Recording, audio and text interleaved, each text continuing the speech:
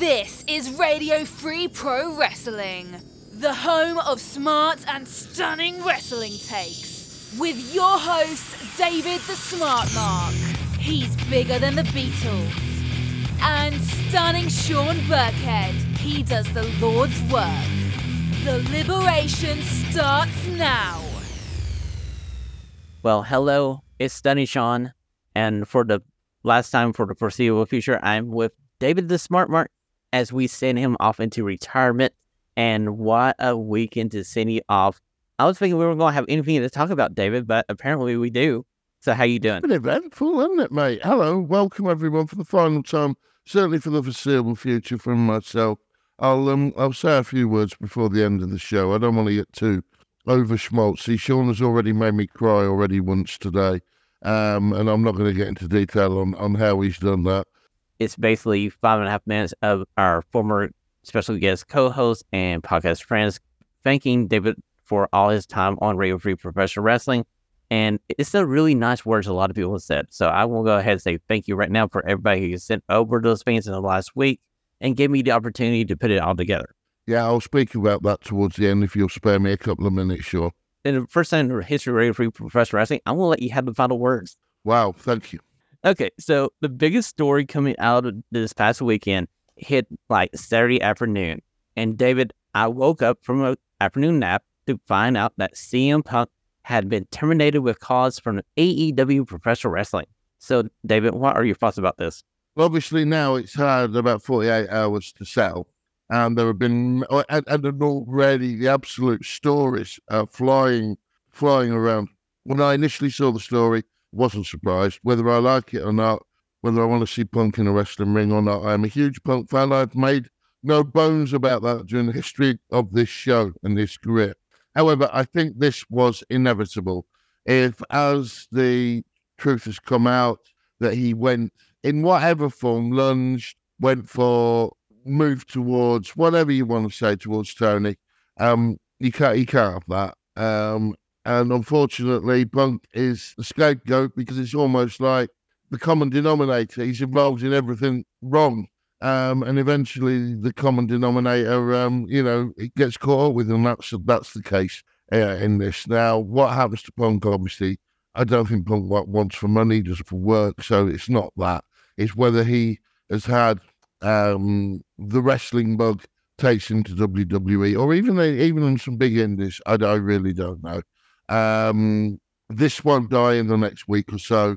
I listened to Meltzer and Alvarez trying to suppress their delight when they read out the statement and started talking about how they'd been too easy on him. Now, that tickled me a lot. That made me laugh out loud when I heard Meltzer and Alvarez say that they'd been easy on him in some of their descriptions of what had happened backstage. I found that ludicrous because as much as Punk is to blame, you look at people like Meltzer, Alvarez, the Bucks, Hangman Page, Jack Perry, although Jack Perry's still suspended, and they just got him out. They won. One man against the world, and they won. And Punk almost helped sign their paperwork with what he did, because you just can't do that. You can't get away with that in any way, shape, or form in a working environment, even in something as weird as a wrestling working environment. And it's a shame. It's a shame because I'm not a fan of the Bucks. I'm not a fan of Jack Perry or Page, but I am a fan of AEW. I want AEW to succeed. And they've come very close to it over the last 2 weekends. Well, Debbie, you just led me into our first segment of the week. We're going into the final stunning 6 questions of Radio Free Professional Wrestling history. It's time for the stunning 6 question. All the whys and what have they done now? Hopefully, David and Sean can make sense of it. And my first stunning question to you, David. Which show did you prefer better? Was it All In or was it All Out? I knew this was coming. It's a very difficult question. So neither of them were absolutely outstanding because each one had its own. I would say I slightly preferred All In, but not by much. And one of the reasons I preferred All In, obviously I'm English or British, sorry, however you want to put it, and it was at Wembley, and that probably just pushed it ahead for me. Well, David, I'm going to argue the other side of the coin here because 7 days ago, if you asked me this question, I would have said, of course, All In. I mean, like 80,000 people, Wembley Stadium. It's just a spectacle. And it's like the first time in 30 years that we've seen that stadium filled like that for professional wrestling.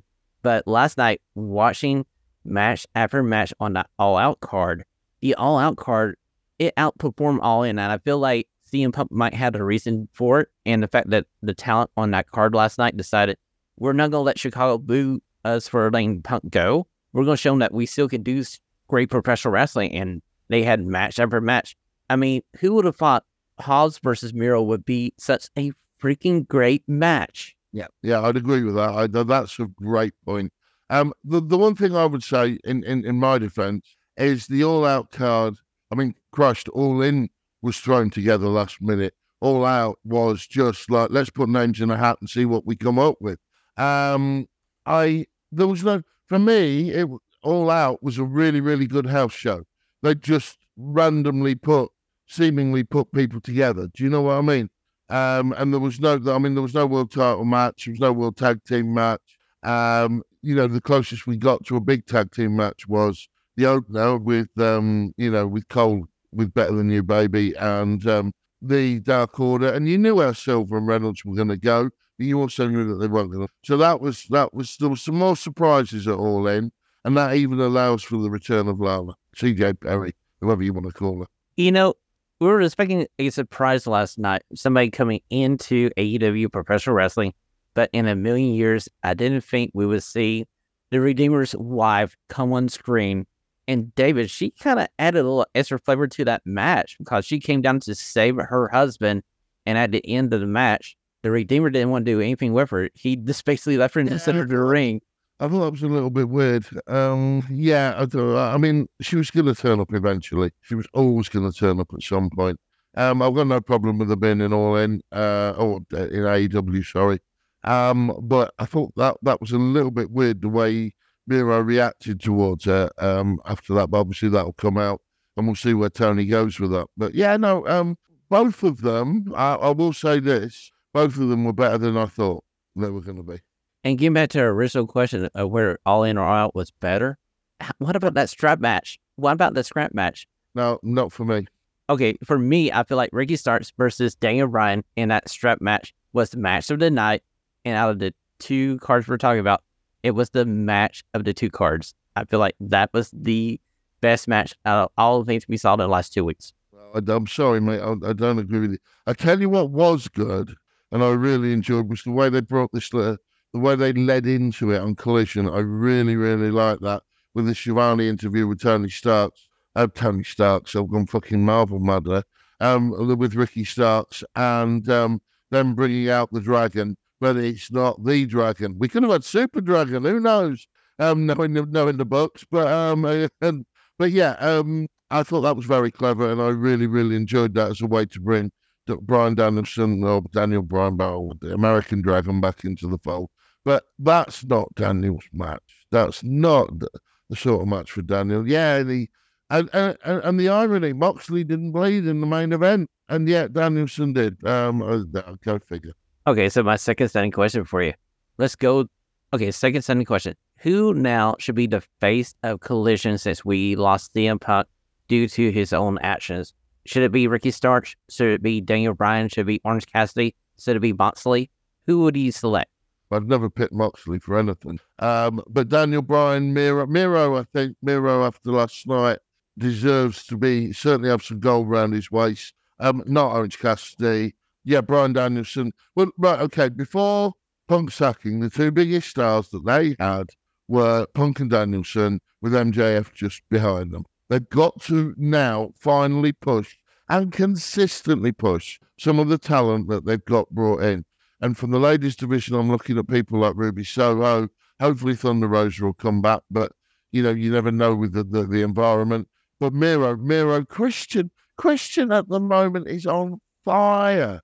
Really entertaining. And again, he's perfect for Collision. David, Father of the Year and current TNT champion Christian Cage should be the face of Collision. And that TNT title, I know some people think Moxley with the international title should be the champion of that brand. It should be Christian Cage. Someone as good as Claudio's got lost, and that's Rimmon. He's a Ring of Honor champion. How often do they mention that? You know, outside of the match he had with Shibata and Eddie Kingston last night on the All Out card, I really feel like it's time for Claudio to get more of a spotlight on AEW proper. And I feel like inside the Blackpool Combat Club, he's overshadowed by Moxley. And I wonder if we should just slide him out of the club. Well, it's time for that club to go its separate ways or bring new people in. Either, but they've got to do that. It's just time for it to go. Particularly now Moxley's got some gold, whether it be Tim Pot gold or Major gold. Okay, so my third standing question: Is it too soon to bring Jey Uso back to the WWE? If you watched Payback over the weekend, he appeared, and now apparently he's on Monday Night Raw. And I'm going like, they could have pushed this out a little bit longer, David. It's a little too soon, in my opinion. I think that it needs teasing at least another month. What are we at? We're at September Survivor Series. Tease up to Survivors. Just tease. Little glimpses, little hints. Nothing major. Certainly no in-ring. Certainly no physicality. And then bring him back at Survivor Series. I agree with you, David. I feel like we haven't missed him enough yet. And literally they bring him back way too soon. I would go with your storyline where we bring him back at Survivor Series. Then he gets slide into that Royal Rumble. And he could be the gentleman to face Roman Reigns in Philadelphia at WrestleMania 40. You could almost have a Survivor Series type match with the Bloodline versus a team of, whoever he picks. Because he's got Sammy and Kevin Owens that they could sort of form alliances with and then find another one. You know what I mean? Someone who's been suffered at the hand of the Bloodline. You with me? David, my fourth standing question for you. Okay, so my fourth standing question for you. We were talking about Jey Uso coming back at Payback, going on to Raw. What do you think about Jimmy Uso? Which Uso is going to be the breakout star since we're splitting these teams up? And he's on SmackDown. And they were teasing a John Cena promo with Jimmy Uso. And I'm kind of interested in this Cena versus Jimmy Uso story. That's a tag team for you, Cena and Jimmy Uso. What would they be known as? They've got a tagline. Not a tag team, David, but I feel like opponents. I feel like Cena might be the person to try to put over Jimmy Uso, boost him up to the main middle level. No. I see him as a tag team. You think about it, long term. They have a match, they have the respect angle, and end up a tag team. Bear in mind, Cena's going to flit in and out. I could see it. But however, they could use this again to what we just discussed towards Survivor Series. I don't want to see Jimmy Uso Cena on Survivors. Just toss it away on a house show. Just toss it off. I like Cena coming back. I like Cena. I enjoyed Cena in the. Let's face it, the Miz LA Night was a little bit disappointing. I don't know whether you agree with that or not, but I thought it was a little bit disappointing. But it was made by having Cena as guest referee for me, and I'd never ever thought I'd say that about Cena. Never. Not on a month of Sundays. But I tell you what LA Knight's got to do, and I'm going to tangent here, and I'll be interested to get people at Ashlee's take as well. There have always been The Rock comparisons with LA Knight, for obvious reasons, his movements and his humour and what have you. I do think he's now getting really, really like a white Rock. He needs to transit away from it a little, because otherwise he's going to lose his powers, because he's so over. We all love him. Shawn, you have loved him for years since we've been doing this podcast, even when in the NWA days. He's got to be careful. I watched that match on Payback. Or I watched it UK whenever I could, and he's so like The Rock, and he's just got to be careful. I'm going to bring Ashlee's joined us, so I'm going to bring Ashlee in. I'm going to do a Burkhead here. Ashlee, what do you think? Yeah, I kind of agree. I can see where you get too close to that, people kind of lose interest. They think you're kind of replicating or too closely mimicking something from before. They might start to lose interest. But you're absolutely right. He is so over. I went to an AEW show a few weeks ago, and all the chants were so you can see how all the crossover, he's popular everywhere. So yeah, like I said, I think he's got to do a little more to maybe something a little more to break out and stand out a little more as LA Knight on his own. But they got to keep pushing him because they have something with him. Absolutely. I think maybe a little mean streak. He doesn't have to turn heel, but just something a little bit mean streak, even if it means he's taking a good idea, he's taking a whooping in one match, and he's like, right, I've had enough of this, and shows a mean streak to his character. He can still be the fun-loving LA Knight that we've known well, us as proper wrestling fans have known for a long while, but just show that something different. Otherwise, he is going to lose it, and I think personally he's going to lose it and get tagged with The Rock, because when Cena is the star for me of a match with LA Knight, and I love LA Knight, I really, really do. When I'm watching Cena and not him, it's like, oh, hang on. And I thought about this after. But yeah, that's my. Sorry, Sean, I tangented a little bit. It's okay. So me personally, I feel like that match from Payback between Miz and LA Knight went just a little bit too long. I feel like it should have been a little bit shorter. LA Knight is hitting promo-wise with the WWE audience. So I would keep his matches a little bit shorter and not have him wrestle so much. Make his wrestling matches like a special occasion. And he needs somebody better to work with than The Miz. The Miz has gotten to one level. Now he needs to fight in the main event level to raise him up to the next stage. That's a good point. I was going to say that's probably I see a lot of talk about how The Miz has not really kind of like progressed more than where he's kind of peaked. So that could possibly be it. But that could help. Like you said, shorter doses makes it appear more like a big deal and stuff like that. So something like that could help. Exactly. I agree with you. We'll keep our eyes on LA Knight because I know he's going to be a major player in 2024 in the WWE. Yeah. Okay, Ashlee and David, my fifth stunning question for you guys. Where did we see Will Ospreay in 2024? As we found out a couple of weeks ago on AEW Dynamite, this gentleman has a 6-month contract left with New Japan Pro Wrestling. What does this 2024 hold for your favorite professional wrestler, David, Will Ospreay? Well, it's got to be AEW if he's going to move. If he's going to move, it's a big if, because he's always been very content in Japan. It just depends on how Gedo books him, I guess. I don't see him in the WWE because he hasn't got the size, despite the fact he's turned. I mean, I've obviously seen the change in his physique over the years, but I think it's AEW. He is, without a shadow of a doubt, and I'll argue this till I'm dead, the best wrestler in the world. He has been for the last 18 months. I don't see him losing that crown in the next 12 months. If he's going to move, it's AEW for me. How about you, Ashlee? Agreed.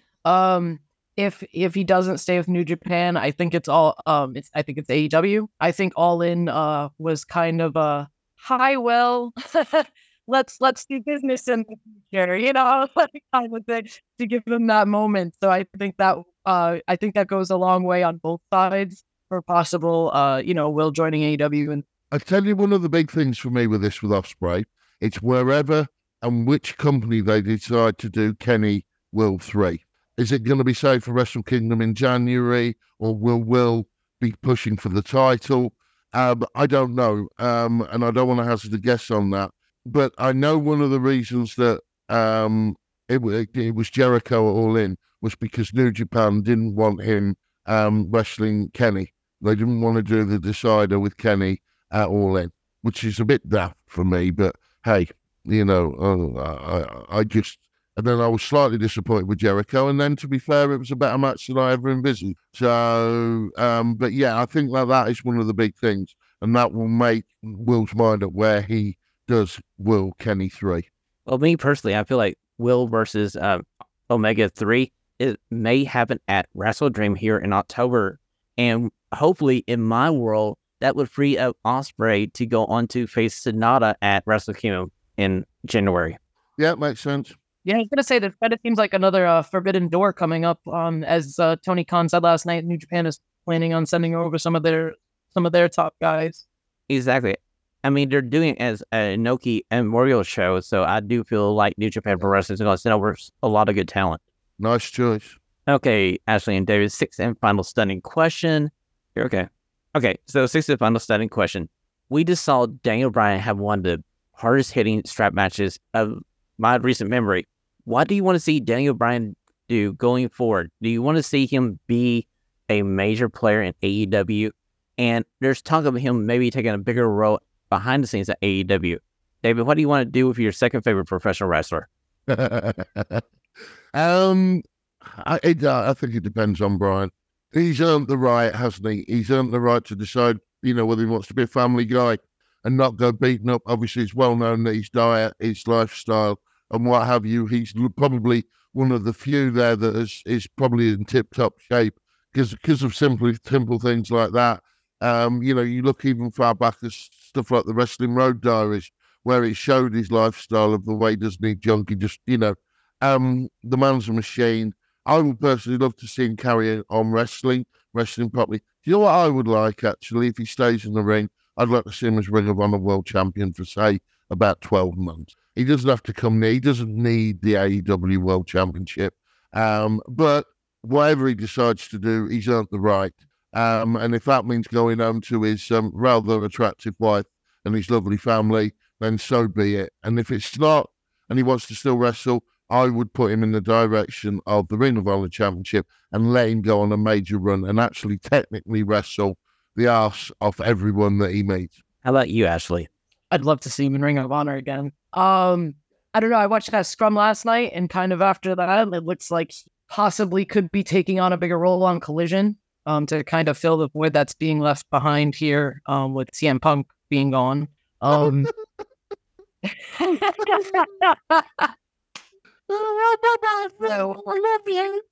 Did you guys hear the "Go Cry Me a River" chants? Yeah, I did chuckle at that, to be fair. Oh my God. I just wanted to shout out quickly Chicago for not hijacking. Very good. But as far as Bryan Danielson and what he's doing next, I'd love for him to fill this void on Collision. That's my greatest of all time. So I want to see the way he was talking in the scrum after everything. That's exactly the kind of guy you want leading. That's the guy you want your talent going to with questions and concerns and things like that. He seems like nothing but a genuine guy who's there to help and put over talent, and having him be in that top position and coming in and putting on matches like this just at a whim it's going to be great for Collision. They're not going to miss it. It will still stay the number one show, wouldn't it? Me personally, I feel like we're going to get the match that we all want. We're going to get Nigel McGuinness versus Daniel Bryan, because if you watch the pay-per-view during that match, Nigel McGuinness was basically being totally healed to Daniel Bryan during that strap match. It's like, oh, hey, he's totally healed now. He can wrestle now. Like a week ago, he couldn't do it. Yeah, but you look at their history, their Ring of Honor history. I mean, I don't know whether Nigel could do it. I really don't. And again, one of my all-time favourites. There's so many stories I've got about that man, including emailing my wife, and she goes, "Who's this?" And I could have shot her at that point. And I still quite like my wife, but I love that man. I love McGuinness. She's added so much. He added so much last night to All Out. His commentary and his insight is just phenomenal. But I don't think, having actually attended ROH Unified, where Danielson knocked him silly inadvertently and split his head open, I don't think I ever want to see that again from those two. I've seen it live, and I don't think I still want to go away from this Mortal Coil with that memory, because it was just brilliant. So, Ashlee, do you want to see my idea of a Daniel Bryan versus Nigel McGuinness final match? I think it'd spoil things for me. Sorry, go on, Ash. No, it's fine. Yeah, I would love to see it. I think AEW does things kind of deliberately sometimes. So I think having Nigel McGuinness come out the ring to make an announcement about pages, donations that are going out right after the Bryan Danielson match is also like, it doesn't seem like anything, but like it's alluding to something kind of thing that AEW just do.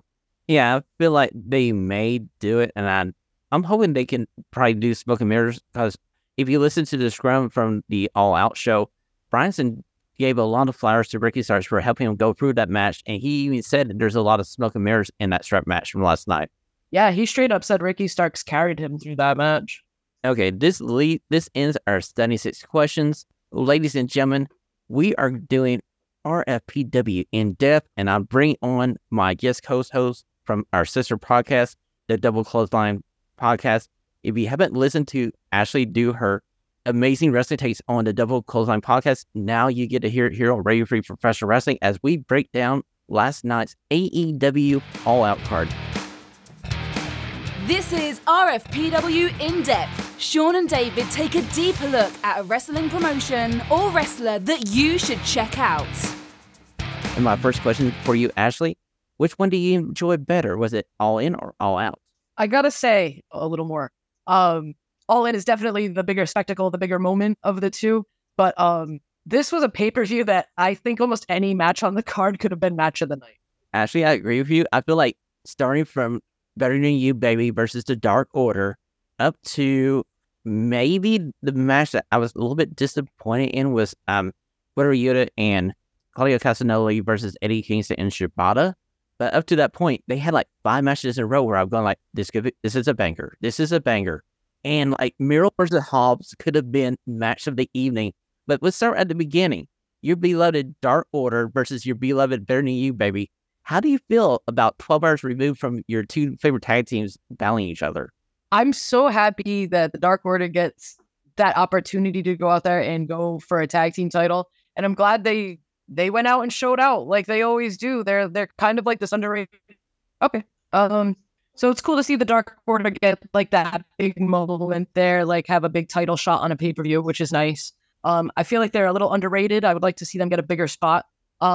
Hopefully going forward in Ring of Honor, maybe they can find their footing a little better. It seems like that AEW seems to use Ring of Honor to kind of rehab people before bringing them back into AEW. So I could see them doing that.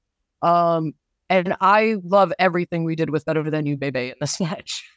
You know, I'm happy that the Dark Order are going back towards that more heel Dark Order. I mean, for the longest time they were the fun, goofy babyface, even though technically they were heels. We just treat them as babyface because of the passing of John Hewer. And that's understandable that, you know, we just wanted to love the Dark Order and they kind of went with the role there. Now they're getting back to what originally the Dark Order was more like. It's like this cult group that's kind of out to enlarge their numbers and try to take over AEW. And I feel like after that promo from the three gentlemen, after their loss to Better Than You, Baby, I feel like we're going to see a more heel Dark Order. And I'm kind of here for it. Yeah, I am definitely down with them getting to be a little more serious and back to work. They started off like as heels, and then like you said, like when unfortunately when Mr. Brody Lee passed away, everyone just wanted to love the Dark Order, and we got to kind of go with them as they dealt with everything. And now it's we feel like some time has passed, and we would like to see them get a more serious position. So the way they're gonna have to do it is by turning more serious and getting back to maybe even some heelish tactics. Exactly. Now coming out of this tag team match, we saw Adam Cole helping MJF up the ramp, and who comes out? It's Samoa freaking Joe. And just like back in NXT, Samoa Joe pushes MJF to the side. He has a smirk on his face. He walks down to the ring, and Adam Cole's going like, "Bro, you're hurt. You're injured. Don't go after Samoa Joe. Not right now, no." But MJF, Barry babyface MJF, can't stand this disrespect. He goes into the ring and battles Samoa Joe. And I got a feeling that's going to be the next challenger for MJF's AEW World Title, and I'm all here for it. Oh, I am so here for this, and that you're right about that too, because I thought it was funny that MJF went after Samoa Joe. Like I feel like heel kind of shit heel MJF would have been like, oh yeah, but I'm gonna head out. I just had a match.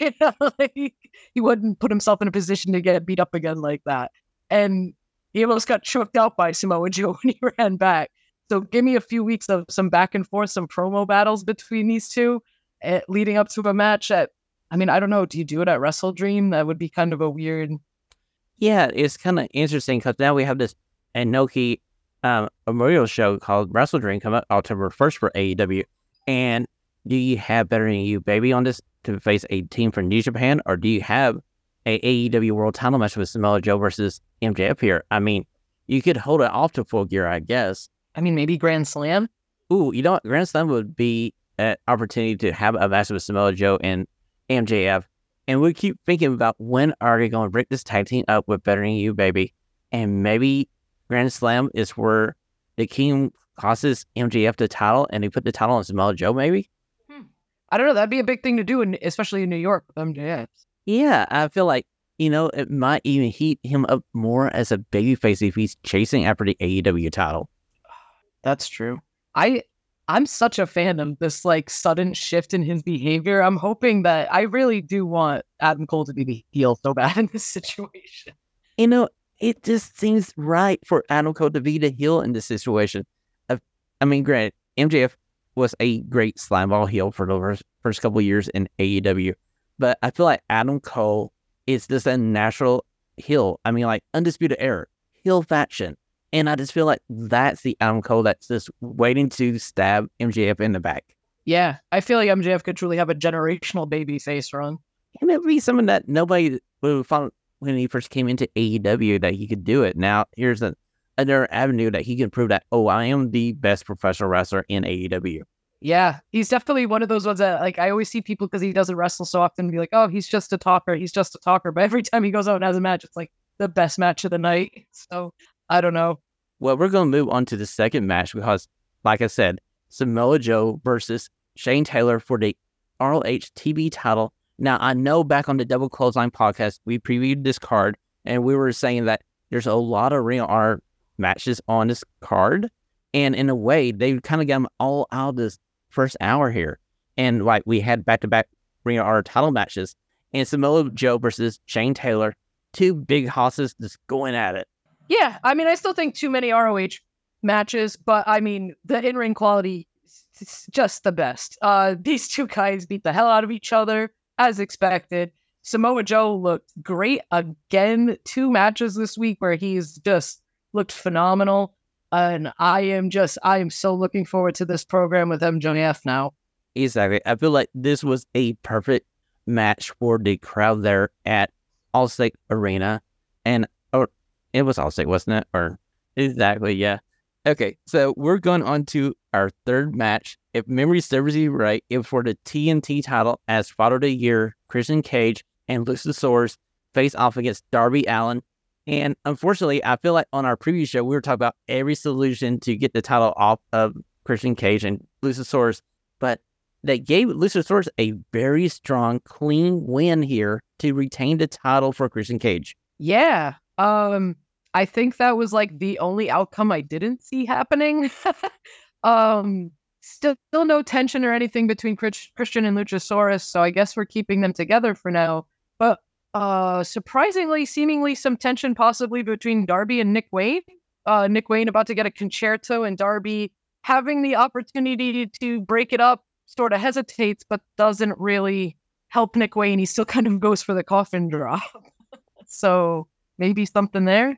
It's a very interesting finish to the match because here's Darby. He's going for the win here. He has Luchasaurus dead to rights, and he looks over, and Nick Wayne is about to meet his father, in a way with a Guerrero here, because Chris is ready to swing for the fences, and that hesitation gives Luchasaurus the chance to power up and get the pin here on Darby Allin. Now I'm going like, I didn't see that coming. It was a kind of creative finish, and I feel like we're going to get our Nick Wayne versus Darby Allin feud coming out of this. Yeah, that's what I was kind of thinking too. It was weird to kind of have the baby faces break up, but like I said, like it makes a lot of sense with kind of how Darby just forgave AR Fox and Nick Wayne being upset about it, and now Nick Wayne is like, "Hey man, like I was about to get my head cracked open, and you were just gonna go for the pin there. Like, what was that?" Exactly. There's so many options you got now with Darby Allin and Nick Wayne and Luchasaurus here. Probably the weakest match on the card, but now we got so many possibilities. I'm looking forward to Dynamite and Collision to see where we're going to go. Yeah, I will say Darby's spine he's got to chill. Like, it's too much in a week to be taking all that to your back. Ashlee, I gotta say, he needs to slow down, or we need to enjoy him while he's here, because he's not going to wrestle past his 30s. No, I mean, that spot when Luchasaurus put the stairs on his back and walked up them, I was like, oh my God. After taking a coffin drop on a casket last week, then that finisher, like that was a brutal finisher from Luchasaurus. The double tombstone, the throw into the ropes, and then the lariat from behind. Like that was pretty brutal. Well, Luchasaurus wanted to make sure he was down for the count, and he broke out all the heavy artillery there. Yeah, no, that double tombstone is impressive. I like that. Okay, so let's go on to probably my match of the night, because if you're watching RPW Twitter and Double Clothesline Twitter, I was raving about Hobbs versus Miro, and that was before CJ Perry popped up on our screen, and she was our only surprise of the evening. But this match was two Hobbses going to battle, and I feel like even though Hobbs didn't get the victory here, he got elevated, and Miro is the face of Collision. Oh, for sure. They both looked great. This is exactly what you want to see. Two big guys just smacking each other. The bits of like athleticism, like Miro throwing like the spinning back leg lariat, stuff like that. That's awesome. The chants during this match were wild. And Hobbs I feel had a little bit of a breakout last year, and then kind of not regressed, but kind of had some storylines that pushed him down a little bit more. But this is bringing him right to the forefront of things, and I think they need to keep going with this on Collision. And now we can have a little bit of a back and forth with these two. I was so happy that we didn't see QTV or any members of QTV come involved in this match, because we were trying to figure out how to say Hobbs from Miro, and we were thinking, oh, bring some people out from QTV to have them win the match. This match didn't need it. This was a perfect way in defeat for Hobbs to be the big bad heel on Collision. And we got to figure out, what is CJ Perry up to now? Because she came down to save Miro, but the Redeemer didn't want to have anything to do with his wife. He walked away from her. Absolutely. Let's set up Hobbs for like this big monster heel run. I loved the like show of respect. They looked exactly like that meme from like Predator of Arnold Schwarzenegger and stuff with the arms. I was like, oh my god, yeah. I'm having his wife finally come in, and now he's got something to kind of work toward aside from a championship, like kind of like working toward like this like redemption with his wife and everything like that. I could see them kind of running something like this, and I'm for it. So let's bring him onto Collision and let's get him on TV.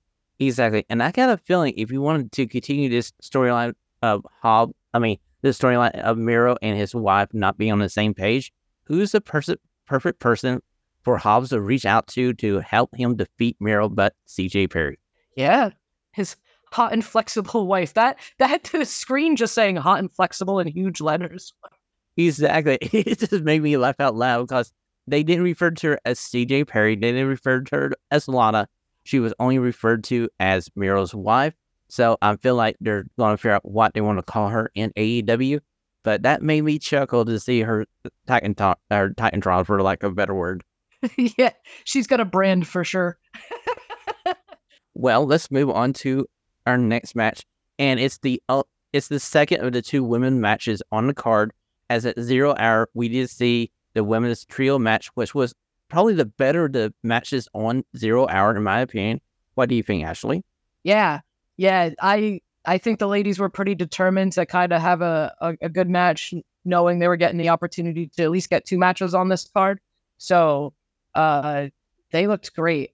I can't get over how good Athena is. I need her on. I would have loved to have her in a singles match, but I guess they were trying to get her in a match with Billy Starks, who I guess is dealing with some sort of minor injury and wasn't cleared for this week. But to at least get her on the card and to have her go out there with Mercedes and Diamante. Mercedes Martinez does not get enough time out there, because I want to see more of that suplex off the ropes, the spider suplex she does. That is phenomenally brutal. Ashlee, that was probably my favorite spot of the evening. And now as I sitting there going like, what kind of core strength do you need to pull this off? Because she freaking just tossed Athena like nothing. Oh, just nuts. They're so good. That's why you got to get them on the card. I loved the face-off between Hikaru Shida and Athena. I'm for this. Let's get that on the ASAP. I was thinking, why not have Shida slide over to Ring of Honor and that be your Ring of Honor feud? And you could bring it onto Collision or Rampage and have like a Ring of Honor women's title match between the two ladies. And I would be there ready with popcorn to watch it. Yeah. That face-off, they got quite the reaction too. So I think a lot of fans would be down to see that. Okay, so we're moving over to the TBS Championship match between Chris Statlander and Ruby Soho. And we kind of got this one right on the head, because we were talking about maybe the fact that 2/3 of the Outcast were on the same page. And were you surprised that Marilyn Monroe / Toni Storm appeared out from underneath the ring and caused Ruby to hold the match by taking the spray can? I was surprised when she popped out from under the ring, yes. I expected her to come out. I was not expecting her to slide out from under the ring like she'd been chilling there the entire night. She looked deranged when she came out and grabbed the spray paint can. I love this. And somebody tweeted out something very quickly that was like, somewhere in the world, Juice Robinson and Toni Storm share a house together. just a thought that's running around out there. That's pretty funny. There's a reality series right there. It needs to be done because I wanted to see that. Yeah, I need an all access like Toni Storm Juice Robinson edition. But we see Toni Storm take the can from Ruby Soho, and she's basically spraying it around like arrogance as she's walking back up the ramp. And so it's like, wait a minute, that's our finish. Come back. And that's when you see Statlander nail her finisher, clean pin here. And I feel like we're going to have Saraya and Ruby Soho have a bit of a falling out with Toni Storm. And I still feel like Soho can go back and challenge Statlander again for this title, or you can maybe spit her off into someone else with Toni Storm. Yeah, I could definitely see her wanting to get some like revenge on Toni Storm or something now. Yeah, no, I thought this was a good match too. Chris Statlander is so strong, man. Both of those surgically repaired knees doing like the kip ups and stuff. That spot where she did like 3 or 4 kip ups right in a row. Like that's not easy. Ruby hitting the no future off like the second rope there. That looked pretty brutal. I love the babyface getting the win, but not necessarily having to play like the dumb babyface. Like, Saraya kind of got chased off there for a second. Toni Storm didn't really affect the outcome, so I like the babyface being able to get the clean win without too much. Exactly. I feel like Statlander needed this victory here. We got another strong champion on AEW in the women's division, and we got the specter of Jade coming back, maybe. And do we see Jade Cargill come back as a babyface and go after Saraya, maybe? I think if she does come back, she could be a babyface. I would like to see that. That would have been another interesting. She would have been another interesting addition in like the Outcast versus Originals, in my opinion, because she was an original, but kind of identifies more with Outcast like mentality, I would think. So like to see her kind of come back and have like a feud with her, kind of maybe thinking a little more like her, but she is an AEW original. So, now they got to fight. That's how it goes. Okay, so we're moving on to our next matchup. And thankfully for Wheeler Yuta, his team won the match. We're talking about Wheeler Yuta and Claudio Castagnoli versus Eddie Kingston and Shibata.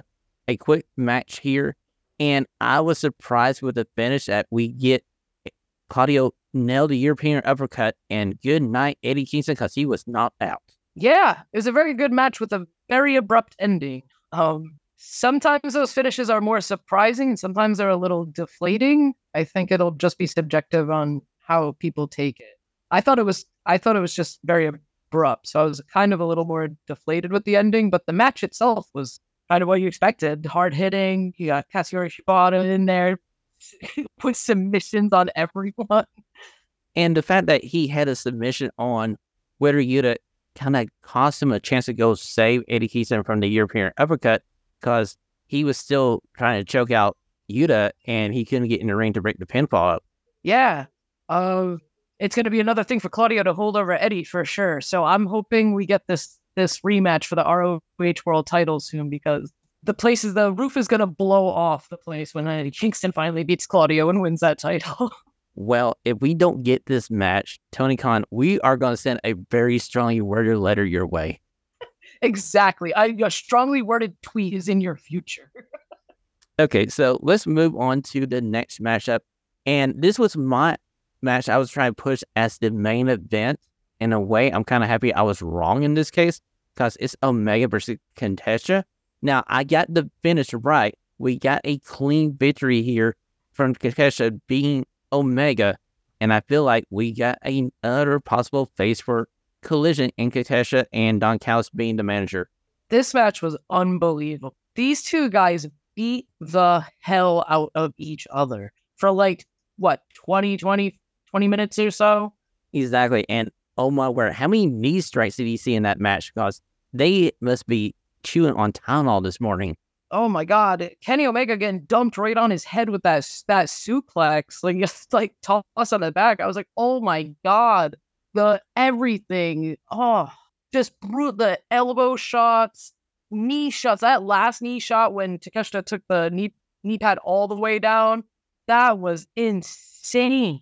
It was insane. I was happy that was the finish to the match because the announce team did a great job in this match to put over how deadly Takeshi's knee strikes were. And as soon as they saw the knee pad go down, they're going, oh no, Omega's in trouble. And he lost. Yeah. And that was possibly the most brutal match of the night. Maybe not, though, because we still have a certain dragon to talk about. But as far as like strong style, that was that's like your definition. Well, let's go to the strap match here because earlier in the show, me and David were debating whether or not this was the best strap match I have seen in probably my life, as we had the American Dragon versus Ricky Starks. And I got to say, this was a star-making moment for Ricky Starks. In defeat, he didn't tap out. He didn't get pinned. He passes out to the American Dragon, choking him with a strap. Yeah, this, from the first time they hit each other with that strap, I was like, oh, we're going real hard with this. Bryan Danielson had that strap making sounds that I don't know if I've ever heard a strap that loud in an arena. They're going to be bruised and welted for like the rest of the year. Actually, I feel like these two guys deserve a short vacation here because that match was so freaking brutal as my match of the evening. And like David said earlier in the show, Moxley didn't bleed in his match with Orange Cassidy because Daniel Bryan and Ricky Starks bled tons here in this match. Yeah, absolutely. Ricky, I'm pretty sure was motivated to go out there and put on a great match tonight, considering the match that got taken from him for tonight. So you can't ask for a better person to work with than my greatest of all time, Bryan Danielson. And to kind of hear the comments after the match during the scrum, it just makes me appreciate it, and Ricky Starks even more. Exactly. If you haven't watched the AEW media scrum, Bryan Danielson comes out to the podium and literally puts over Ricky Starks, saying that he led him through the match. They had a lot of smoke and mirrors because of the Dragon's injury to his arm. And he was singing the praises of Ricky Starks, as that was the first time they have locked together in a match. He talked about watching Ricky Starks and wondering if he was that good. And coming out of that match, he got the seal of approval from the American Dragon. Yeah, oh yeah. Bryan had nothing but praise for him. He said that even throughout the match, he didn't throw a strike at all with his right arm. He goes, but probably you didn't notice. And I said, nope, I certainly did not notice. Not what I was paying attention to. But like, what a leader, and what a guy to be kind of taking over like the position here. I'm pretty excited to see what Collision's going to look like with him kind of taking the helm, especially if we're going to get some stuff like this going forward. Exactly. I feel like the future of Collision, a lot of people have been worried about it with the termination of CM Punk coming out All Out, and we still got 2 matches to talk about. I feel like they're going to be just fine. Yeah, honestly, if anything, this pay-per-view has me so excited for this week's TV programming. I know, Ashlee, and would you imagine saying that 48 hours ago as we're learning the truth that CM Punk will no longer be with AEW? To be honest, Sean, I was even still debating Sunday morning if I was going to buy the pay. That's very interesting. You want to talk about that for a second?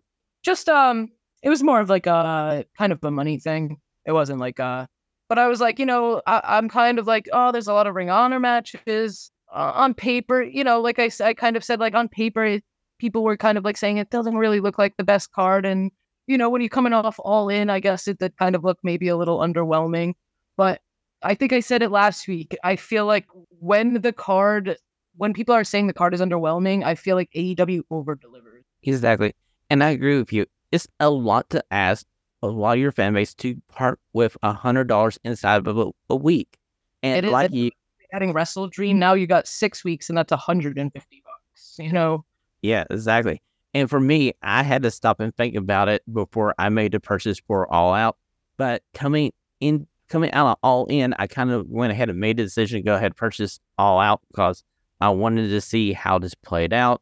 And especially after CM Punk got terminated, I wanted to see that Chicago crowd, and thankfully, the Chicago crowd did not take over this pay-per-view. They were perfectly happy with what they saw in front of them. Yes, I wanted to just make a quick comment and say thank you to the live Chicago crowd for not hijacking the show, and like you guys, those guys made that just as fun to watch at home as it must have been to watch in the arena. The chants were hilarious. They got into like almost every single thing, and it was nice to see, at least aside, I would say, from like the Young Bucks who got more of a mixed reaction. The Elite didn't get all that much hate, even though all of them were there. Hangman got a pretty great response. Kenny got a pretty great response. The Young Bucks was mixed, but I would say overall more positive than negative. Well, let's slide over to that match, as the semi-main event was our favorite faction, Bullet Club Gold versus FTR and the Young Bucks. And actually, I kind of got this wrong. I was thinking that FTR and the Young Bucks wouldn't operate together that well. They operated pretty fun. It's just the fact that Bullet Club Gold is just a step above them as a faction. And I was happy that Switchblade Jay White got a clean victory here. And now they can brag about the fact that they beat FTR and they can go after those AEW World Tag Team titles.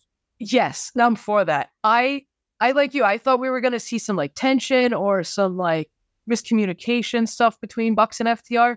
But I loved the idea of them like gelling almost more than anything. Like, Jackson, Matt hitting the BTE trigger, or Nick Jackson jumping in to hit the Shatter Machine. Like, the timing for them was great. I love this. It's like, it just shows that, like, even though they're rivals, they're so in sync. They know each other so well. They can even work together like this, like that well. And like you said, Bullet Club Gold getting the clean victory because they're together. They're, they think like they're on the same page. They're not trying to make it work. It's just working for them. I'm excited to see. I know it's not over between the Bucks and FTR. So true, it's not over for FTR and the Young Bucks. And I got a feeling coming out of this match, it's not over for the Bullet Club Gold versus Young Bucks FTR, because I feel like you can run this match back, and I'm kind of wishing they will. Yeah, it was kind of like thrown on there just last week, and I was like, all right, let's see where it goes. But like I said, I loved the idea of, instead of FTR and the Young Bucks almost fighting, like they almost worked too well together. Yeah, it's just the simple fact that they missed one little sidestep at the end of the match, and Jay White luckily does a tag to get in to nail his finisher, and then one of the Gun Brothers lays on to a member of FTR and gets the pin. I mean, like, it worked fine. It's just like, coming out of this match, I was like, they just made Bullet Club Gold the big bad faction on Collision. Yeah, and I'm for it. Let's push Jay White as one of the big bad heels on Collision. Let's do it. Guns up, buddy. Guns up. For sure. Okay, so we're up to the main event of All Out, and it's your match. It's Orange Cassidy versus Moxley for the international title. And I got to say, this was a star-making moment for Orange Cassidy, because I feel like the people who were hating on him to be a quote-unquote main eventer, they're eating humble pie this morning. I sure hope they enjoyed it, because I love this guy. I've loved him since before AEW, and to watch how he's kind of gone from being like a meme to people actually being like, oh, he can wrestle, to watching people go, oh no, he's really good at this wrestling thing over the past couple of years has been awesome. And the last night, like you said, was just it was kind of like the crowning moment. Like they said on commentary, he had never main evented an AEW pay-per-view before. So this is his first main event. Goes out there, looks great against one of AEW's other aces in Jon Moxley. And just the reaction he got at the end, like you can tell, like I think they know now what they have. I mean, if you watch the match back, look at the crowd at the end where Orange Cassidy suffers a very high angle Death Rider. He can't get up. Moxley wants out of the ring with a belt. The crowd is still standing. They're cheering for Orange Cassidy, and the fact that this dude had gave them a hell of a ride defending this international title week after week, and it finally come up to a point where he was able to make one comeback. And Moxley just was the big bad, like I said on the Double Clothesline podcast, he was the one big bad that Orange Cassidy couldn't overcome. Yeah, no, I mean, Jon Moxley's ability to also like put people over and to make them look so good is just one of the many reasons to love that dude. And this was another one of those moments. Orange Cassidy looked like people always say he doesn't look like a threat because he's always got his hands in his pockets. Like, he meant business this match. I loved that spot where he was like doing the light kicks for a second, but like each one got more aggressive until he was just stomping on Jon Moxley. Like, so good. And then, he finally lost it. So now we have a new international champion, but that I'm sure Orange Cassidy is going to take some time off, recoup, and then I'd like to see him come back and either go for either the big one or either move up to like maybe the TNT title. Exactly. And I got a feeling that we were talking about what you do with the absence of the real world title. Now you got Moxley with the international title. You can slide them over to Collision.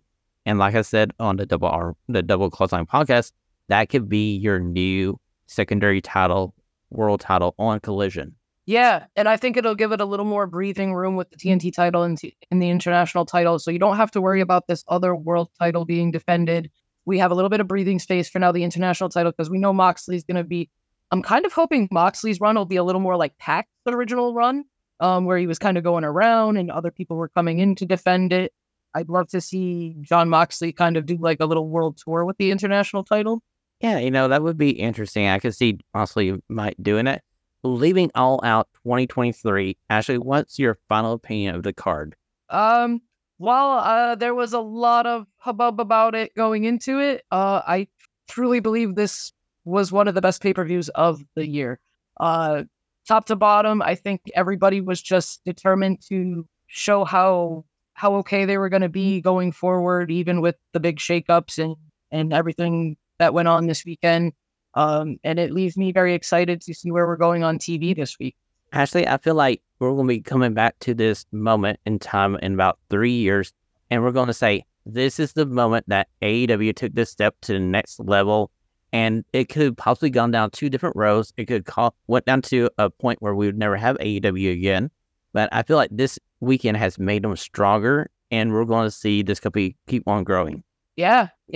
I'm excited. Like I said, I'm ready to see some of these people who stepped up this weekend kind of continue to grow and to show out. So I'm ready. Ladies and gentlemen, that has been your AEW All Out review here on Radio Free Professional Wrestling.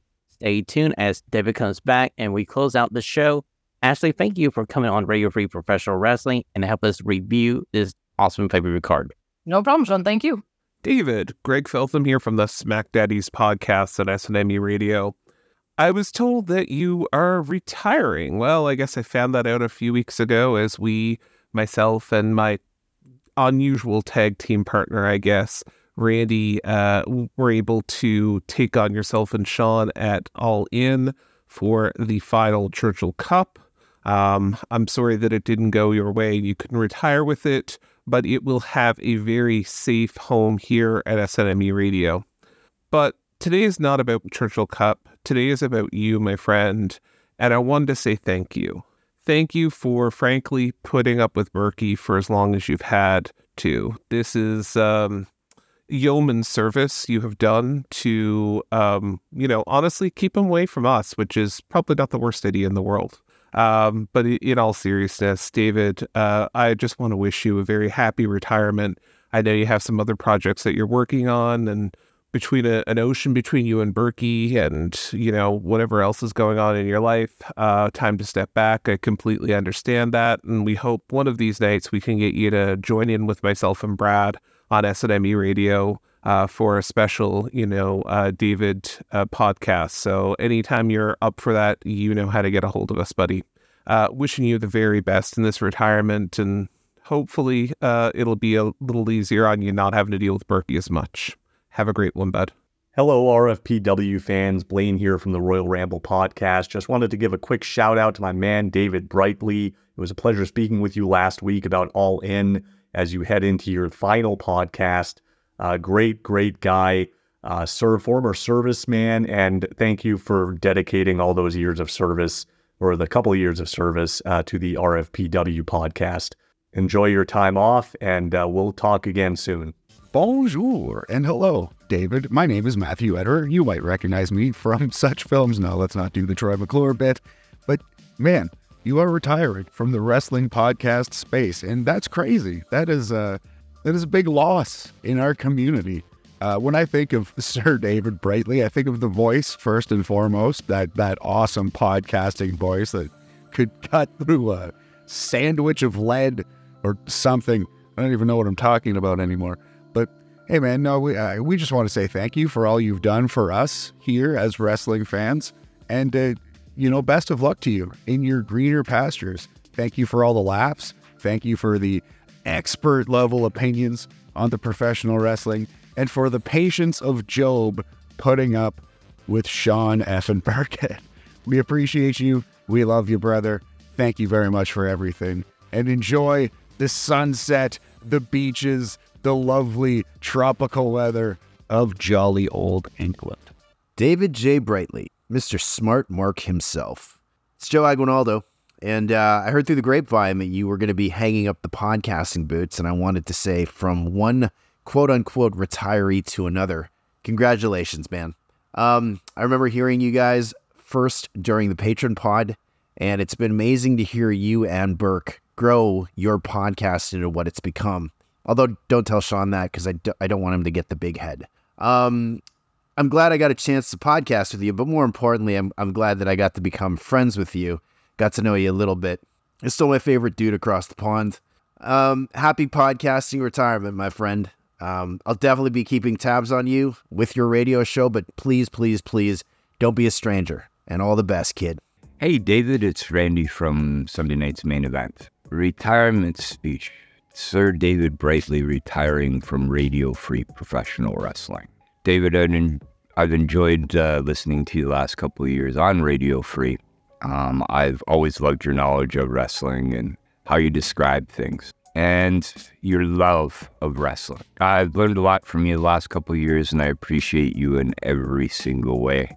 The biggest thing is I appreciate your patience with the stunning one, Sean Burkhead. You will definitely be missed, sir. I hope you enjoy whatever you're doing. Always keep that smile and that laugh with you. And all of us here from Sunday Night's Main Event want to thank you for the time that you have spent on Radio Free and all the information that you have given to us. So from all of us on Sunday Night's Main Event, David, enjoy your time. And we truly love you. Okay, ladies and gentlemen, we are heading to the end of the show, and we just came out of a 5-minute segment where I had a few special former guest co-hosts of the program on the show to thank David. Allow me to thank David at this time. 3 years ago, I didn't know David. We were watching AEW All Out. I thought he was kind of crazy. I thought he didn't really like the Young Bucks. He was right about the Young Bucks. I'll give him credit for the Young Bucks. He was right. I would like to thank Becca and Bev for allowing David to do the show with me. Allow me to come into your home via Zoom for an hour every week, and for David to put up with my American pronunciations of every British word I kind of screwed up across the fence. Blasto, when we were doing the interview with Ashlee Vega, and I was like, forgive the American for the pronunciation. David, I know we're going to continue talking off the show, and I want to wish you all the best. If you haven't listened to his stuff on More Recent Radio, do yourself a favor, download the app, and every Saturday he puts on one of the best sports shows possible. Well, I don't know what to say. I've been dreading this moment. I'll tell you now. The one thing I can absolutely say, even though this is the first time young Ashlee and myself have locked horns, you've stepped up. There's no two ways about it, big lad. You've picked a good one there, and it's perfectly clear. And I don't blame you. I really, really don't. This started from a very, very crooked Jason Agnew project on SNME radio, and I'll always say that, even though I love Jason to bits, and it's always been a pleasure working with him, but it was crooked as hell, and me and you never had a chance. However, it formed the Allied Pensioners podcast that Sean very, very sensibly then decided to rename Radio Free Professional Wrestling.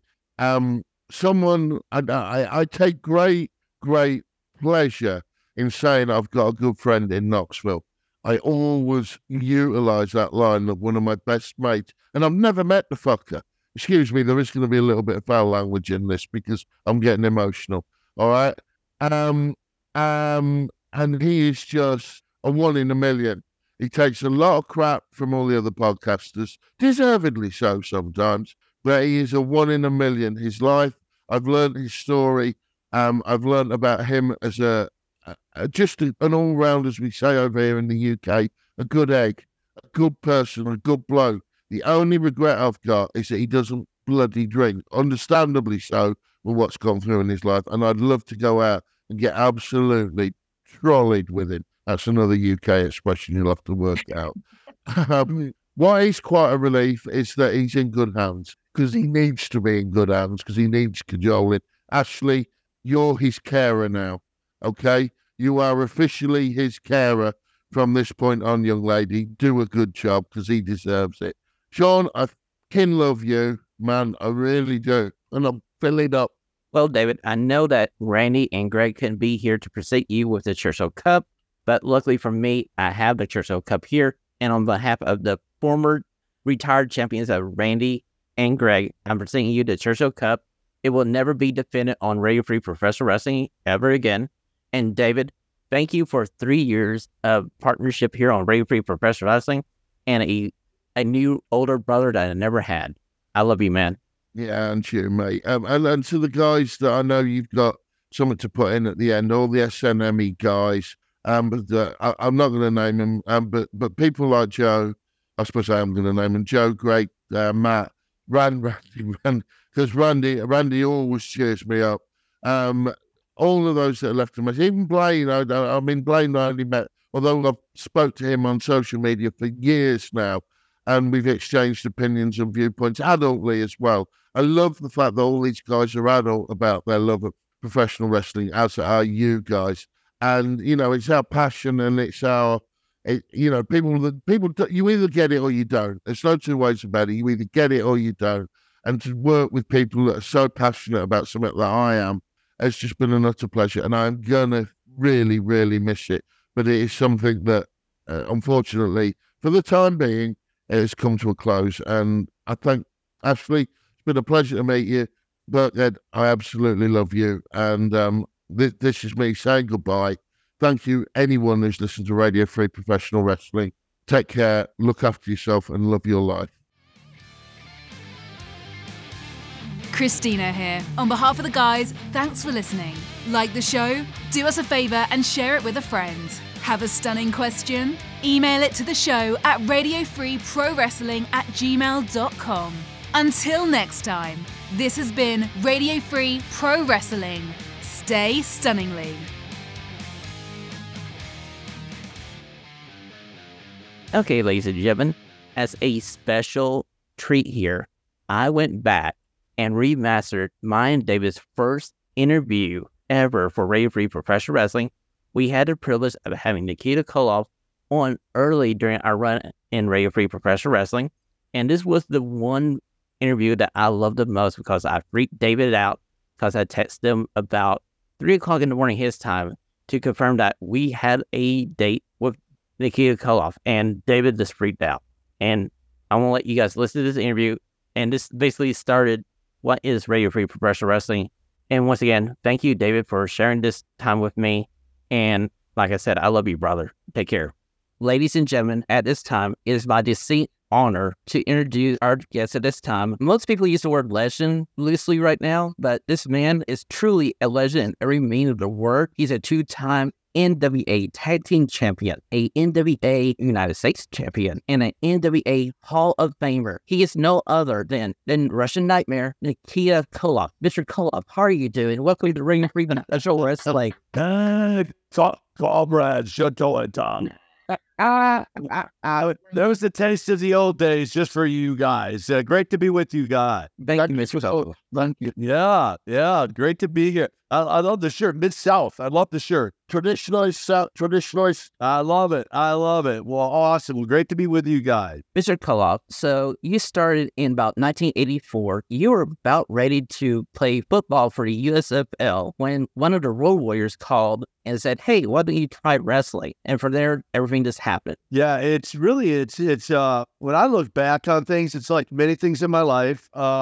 Things have come across, opportunities have come across my path that I wasn't necessarily looking for. In fact, when I go out, a lot of times I'll do different motivational speeches, sometimes for corporations, your conferences, and different things, and just challenging people to keep their eyes open for opportunities. I like to say it this way, guys. It's better to be prepared for an opportunity and not have one than have an opportunity come across your path and not be prepared for it, right? And so for me, back in those days, I was, of course, training extensively in the gym, fell in love with weightlifting at the age of 12, and then football soon after. And so that was where my sights were set on professional football. That was kind of my dream as a child, as a young boy. And I was on that path of pursuing that, even in the midst of some setbacks in college. But again, I didn't let that hold me back. I used those setbacks as an opportunity for a comeback. And then Road Warrior Animal, who I, by the way, had recruited out of high school to play college football with me.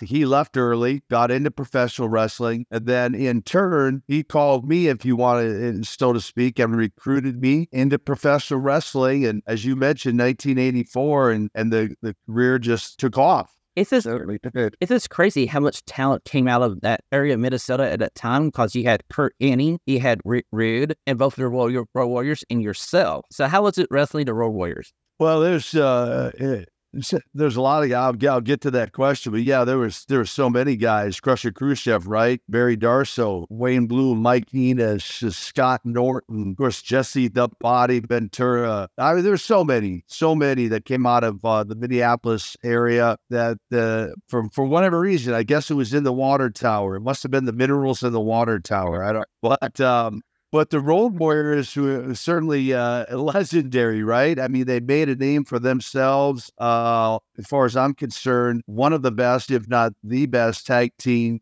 ever in professional wrestling. Of course, I might be a little biased on that opinion, but I think their record speaks for themselves by how many belts they acquired and wore around their waist, and the success and accomplishments they had, not just in all the major leagues, AWA, WWF, WCW, NWA, but also in Japan and just around the world. And certainly the matches against them are incredibly memorable, to say the least, especially the chain matches. Those are pretty memorable. And then later on, teaming up with them for the War Games with the superpowers, if you will, Dusty Rhodes, the Tower Power, too sweet to be our yield. Brilliant. And everyone loves to imitate Dusty, so I had to throw that out there. No, I'm right. So you led me to my second question. It's 1987, and Dusty has just come up with this idea for a match. And it's Dusty, you, the Road Warriors versus the Four Horsemen, and this concept he calls War Games. What do you think about it when you first hear, hey, we're going to be inside this giant steel cage structure? Well, I mean, I'd been in cage matches in the past, whether it's there was against Nature Boy Ric Flair for a world heavyweight title match or other guys. I mean, I was in the cage with a lot of guys, but the idea or the concept of two rings, two cages, as well as a covering over. Now, the other cage matches, there was no top on it, but here you're going to have a top, so it's kind of like no escape, right? Nobody gets in, nobody gets out. So the concept I thought was brilliant. Dusty, I really consider to be really a genius when it came to creating angles, creating ideas like the War Games, like Great American Bash, the Best of 7 series against Magnum TA, and so many other amazing creative ideas that Dusty came up with. And that War Games was, especially the very first one, was very memorable. I mean, it was electrifying that night in the arena. Nobody had a clue or an idea how it was going to unfold, but as we now know, it's now, we use the word legendary in the opening. Well, the War Games match was legendary. Still being used today, so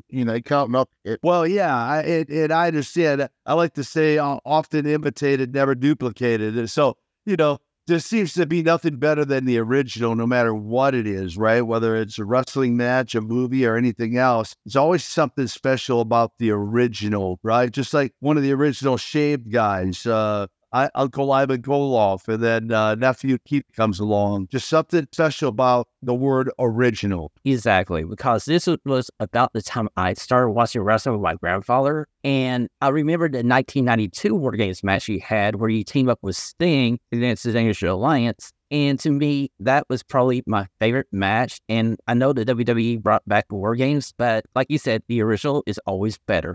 Well, and those matches with the Dangerous Alliance and Sting's Squadron were certainly fun as well. Taking nothing away from them in any aspect of that. But certainly, you go back to the Superpowers, the Road Warriors, the Four Horsemen, who had a stellar career of their own, right? And again, the original Rick, Ole, Arn, and Tully were certainly formidable opponents, and then eventually when Luger comes aboard, but back to the original, Tully, Ole, Arn, Rick, those guys were consummate professionals and carried themselves so well in the ring and just made any match, whether it was an 8-man, a 6-man, a tag match, or a single match, those guys were the mecca of wrestling in those days. Exactly. You cannot say anything about 1980s wrestling without mentioning the Four Horsemen. They are truly legends. Full sense of the word, they are legends. And that's part of my childhood was watching them wrestle. That's it. So you watch it with your grandfather. So you've been a fan for a long time, which we appreciate. You, all your listeners, I enjoy doing these interviews and just getting out there and meeting fans face to face, in addition to speaking, on all these podcasts. So it's great. Mr. K, you talk about that. Shawn mentions 1992 War Games. My first exposure to you being a UK wrestling fan, I grew up on World of Sport, sat on my grandfather's knee. I'm slightly older than Shawn, so I saw like Regal when he was 17 live, stuff like that. But my first exposure to your good self, we got WCW Worldwide around 1990, and you went through, now correct me if I'm wrong, but I think I'm not far out, you went through a phase to become, and you eventually joined, as you mentioned, Sting's Squadron. What was the story behind that? Yeah, it's a great. Where in England are you from, by the way? The Cambridgeshire, the little bum part that sticks out as you look at the UK on the little bum part on the right hand side. I'm in the middle of that. Peterborough is my nearest city. Let me give a little quick backstory, and then I'll get to your question about the turn. So, as most have learned now, and I think there's still. You think with the internet, everyone would know, but every now and then, I run into someone who still thinks I'm from Russia. They want to know what happened to my accent.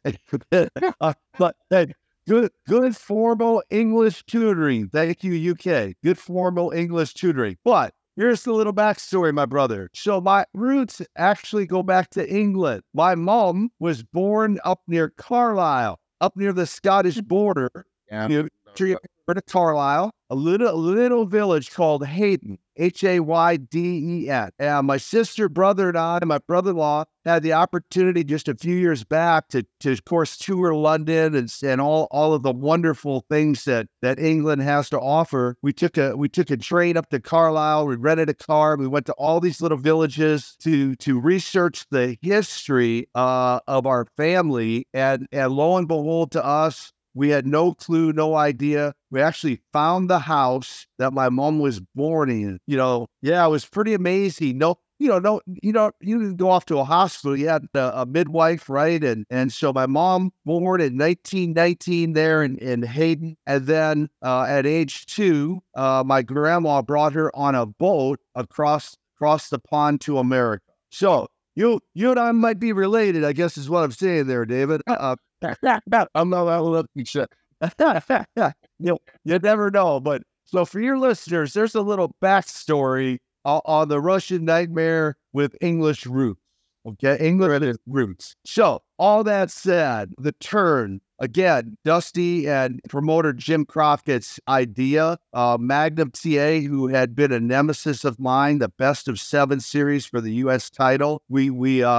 Which is probably the most often mentioned part of my career, is that best of 7 series. When he had his accident, I had just come back from Japan, a tour in Japan, and I had no idea that he had his wreck. took a while to convince me, but once they convinced me, then they shared with me the idea of coming to Dusty's rescue a few weeks later in a cage match in Charlotte, North Carolina. He was wrestling. It was supposed to be Ole and Tully. Tully was injured. J.J. Dillon, the manager, steps in. And, I thought to myself, guys, Dusty's got all kinds of years of experience. Jimmy Crockett Promotion and their family had been in wrestling for 50 plus years. They probably, if they think this will work, let's go for it. So we made the decision. The date was set. I came to Dusty's aid, as people can watch on YouTube videos. And when I did, the place went from initially a pin drop in deaf silence to an eruption that you might say lifted the roof off the building, and we never looked back. You were happy with that, with that result? Yeah, we had no clue if it would work. In fact, years later, I was told, Dusty was asked, "Hey, did you know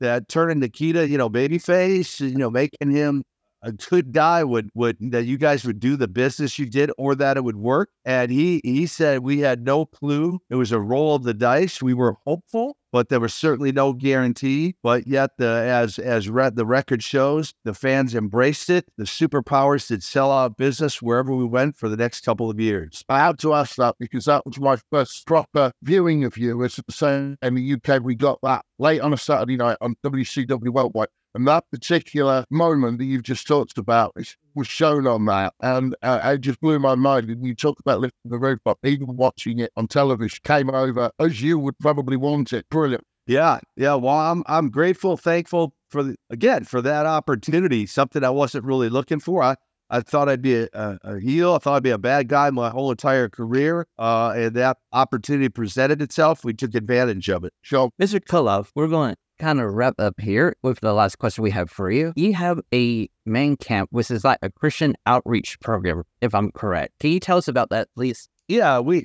do. It's again, my life's been an interesting journey, right? So, the door of opportunity opens up for wrestling in a very unusual way. I make a decision to leave wrestling at the age of 33. Walked away under my own terms. Yeah. And I was at this point, I'm on this journey about for what life holds next for Nikita Koloff.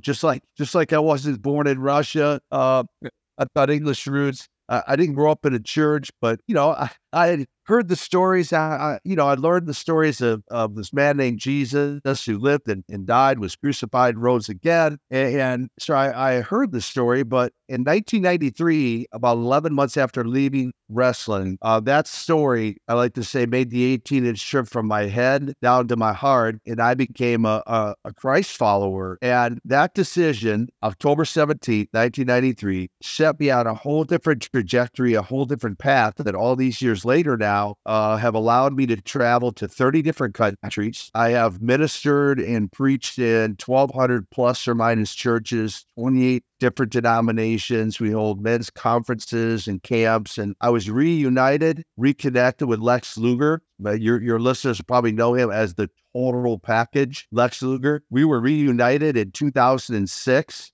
when he made a decision, April 23rd, to surrender his life to the Lord. And since that time, he and I have co-labored together in doing these conferences, and now it's called Man Camp. Your listeners can go check out mancamp.info. That's the website. So men 18 years and older, we bring in to for a few days, him and I co-facilitate this camp. And our goal, guys, is just to instill things that he and I have learned over the years to be more healthy mentally, emotionally, physically, of course, spiritually. Send men back home just to be more engaging and more successful and thrive in their environment. And so that's what we do with the camps and again the Man Up conferences and I'm just thrilled. I mean, I never thought I'd be a book writer. I did not enjoy writing and certainly didn't enjoy English class back in the days of my studies,